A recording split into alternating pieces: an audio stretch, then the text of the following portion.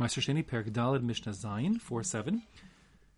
We now consider the basic question of when one redeems his Maaser Sheini, putting down a coin that's of value equal to the produce itself, must he explicitly say Zeu Pidyon Maaser Sheini? Must he explicitly say the words, this is the redemption for the Maaser Sheini food, or similar, being explicit, being koreh shem, verbally declaring the foodstuffs deconsecrated on those coins? Or no? Could a person simply put down the coin, and it's evident to him, his intentions, and it's evident to anyone else who's looking what's going on, that he's deconsecrating Maaser Sheini? That's the question.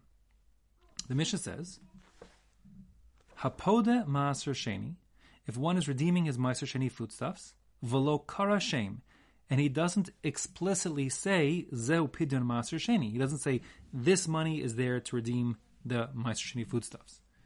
Rabbi Yossi Omer Dayo. Rabbi Yossi says it's sufficient, meaning the food is deconsecrated, the money is invested with Kedushas Maaser Sheini, he knows what's happening in his head, and that's sufficient. Rabbi Yehuda Omer Tzarech Lefaresh. Rabbi Yehuda says no, it is insufficient. The person must explicitly say Zeu Pidyon Maaser Sheini. This money is here to be the redemption to redeem the Kedusha off the Maaser Sheini produce, or it doesn't work. That's the first machlokas. And the halacha is like Rabbi Yossi. In the second part of the Mishnah, we have the same idea, but in a different area. Now we're going to talk about effecting Kedushin, let's call that marriage, or Gittin, let's call that divorce. And to do that, to effect the Kedushin, one must give over something of value. A sheva pruta worth. If he's using kinyan kesef, he'll give, let's say, the ring to the girl, and when the girl takes it, he has to say some words that explicitly put forth that what's happening is that she is getting married, having kedushin, by receiving this money. So a person would say, Harei at mukudesh li b'taba'at zu. He puts her on notice. You are becoming married to me by accepting this ring, whatever the case may be.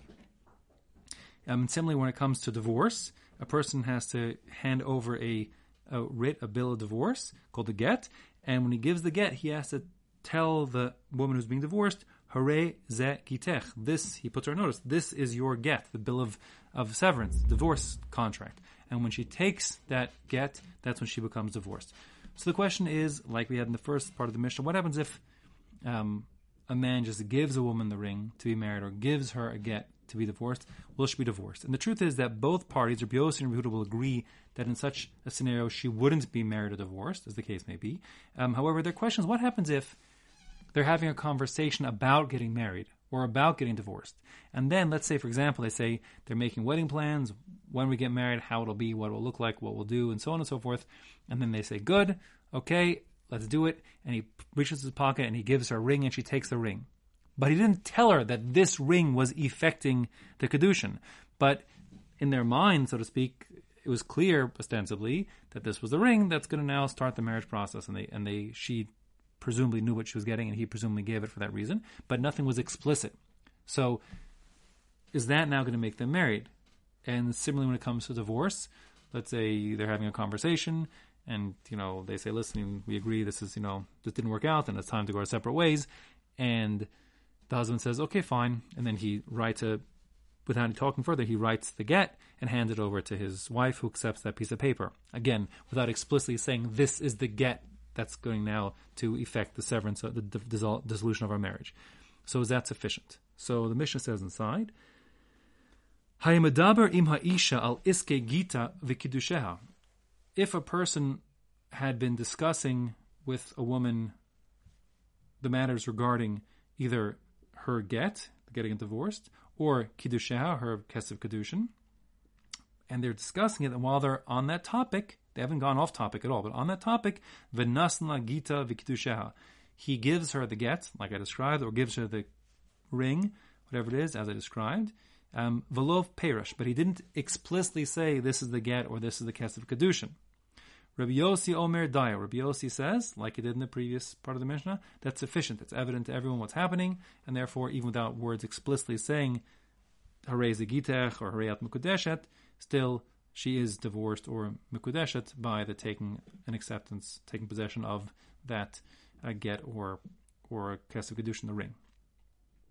Rabbi Yehuda disagrees. Rabbi Yehuda Omer tzarich lefaresh. He says, no, if you're not explicit and say, harei ze gitech, this is your divorce bill, or haret mukudeshet, you're going to be married when you take this, then it doesn't work. Even if it's contextually clear what's happening, you have to be explicit. It can't be implicit in what's going on. The halacha again follows the Rabbi Yossi. The Meforshim, however, are questioning something interesting. In the first case, we said the redemption of Maaser Sheini occurs without being explicit. In the second case, we said the marriage or divorce occurs without being explicit.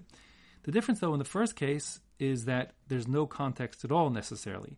In the second case, there's context. They're having a discussion about getting married, and then he gives her the ring, or they're talking about getting divorced, and then he gives her the get.